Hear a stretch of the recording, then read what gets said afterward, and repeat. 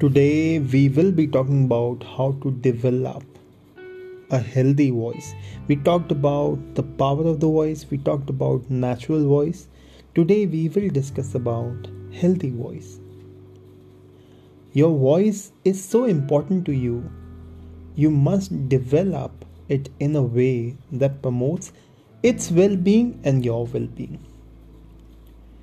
This doesn't mean that you have to wrap your voice in a cotton wool. Your voice is fairly tough. If you see babies,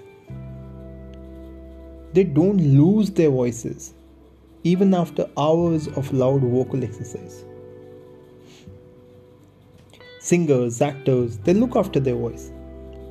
If you're in any sort of talking profession, you need to take special care.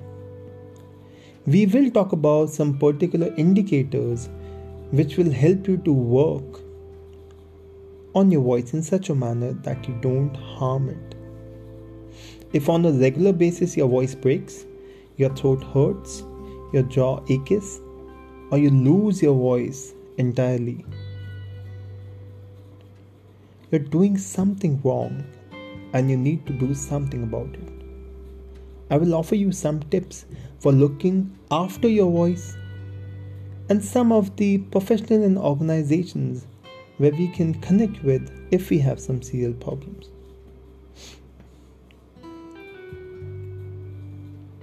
I have a conversation with a lot of students and they tell me that, sir, with regard to the voice, the only thing that concerns them is to become fluent. Before we talk about being fluent, let's understand what fluency is. So many people aspire to be able to speak fluently and easily whenever the occasion arises. If you feel that you aren't fluent, the reasons can be physical, mental, or both. Physical reasons, the lack of fluency is normally connected with poor breathing.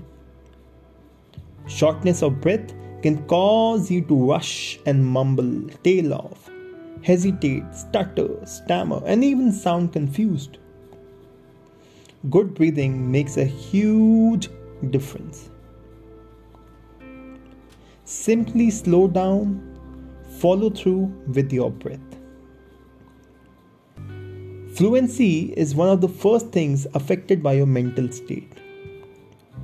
As soon as you feel you're going to make a mistake or you can't think what you're going to say, you find that you can't even start to say anything at all.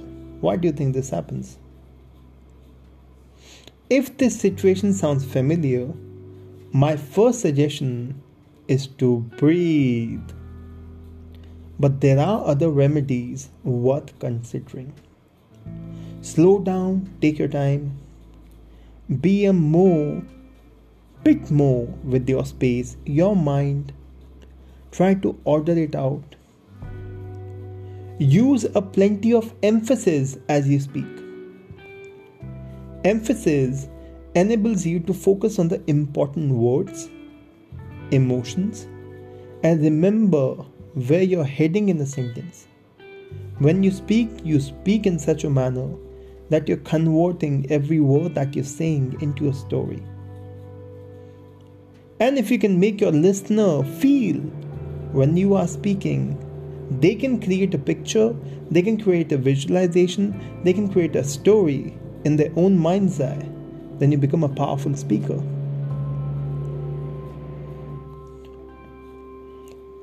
There have been some latest research into stuttering, which gives you successful strategies for attaining fluency. We will be discussing about them. One of my students, he asked me, "Sir, I understand that we are talking about the voice, but how do we become aware? What is the difference between a good voice or a bad one?" See, developing your voice involves a technique, but technique alone doesn't give you a voice which has a magic and an impact. What do we mean by a great voice? I will give you some examples of great voices in the coming episodes. There are some special attributes, there are some special qualities that go well beyond the technique. In my view, a great voice is a vibrant and alive, and it sounds very genuine. Something that comes from the heart.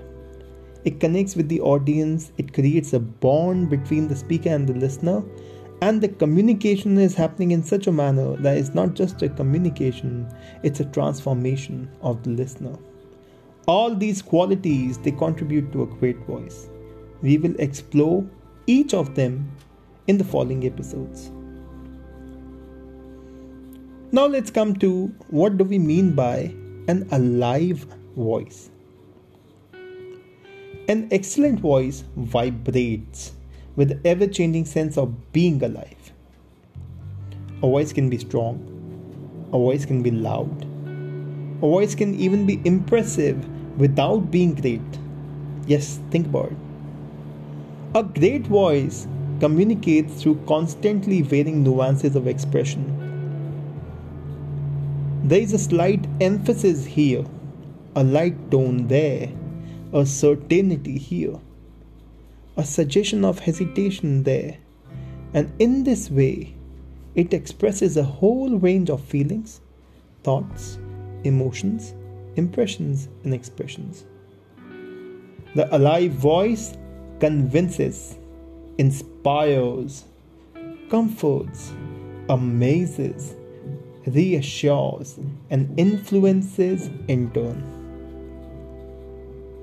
The effect of a voice that's alive is that listeners feel they're listening to a person, not a voice. That is the difference between the voice of a robot, the voice of Alexa, the voice of Siri, or any other operating system, and the real voice of a human.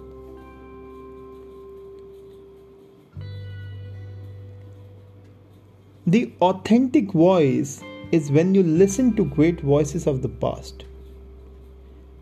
There is always this quality of authenticity.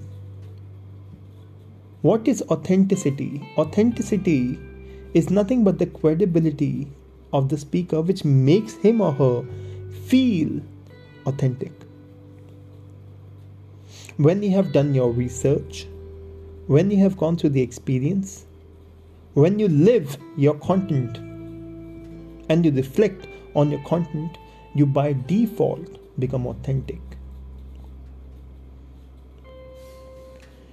If you want to listen to an authentic voice, go to YouTube right now. Listen to Nelson Mandela at his trial in 1962. Or you can listen to the Nobel lecture of Toni Morrison in 1993, one of the most famous novelists. Every time you pretend to be something you're not, your voice takes on a quality that at some level sounds inauthentic.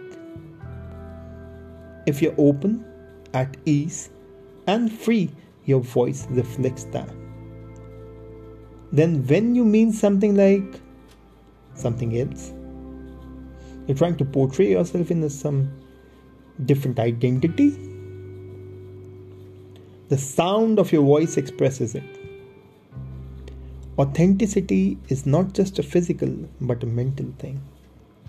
Your body needs to be relaxed enough for the sound to resonate freely, but your mind also needs to be bold enough to allow you to be yourself. Being authentic can make you feel vulnerable, but vulnerability always creates the rapport with the audience. But the effect is for you to sound more powerful. We will talk about some useful tips for becoming more authentic as a speaker. When we are talking about the authentic voice, the real voice, the powerful voice, the natural voice, there is something called a connecting voice. Communicating with your voice is all about making a connection. You may think that giving a great presentation is about speaking powerfully, impressing people. That's fine and good. But if you listen to the greatest speakers of past and present, you find that they have an additional skill of being able to tune into an audience and create a link. In the upcoming section, we will talk about these different strings that combine to form the bow. Thank you so much for listening.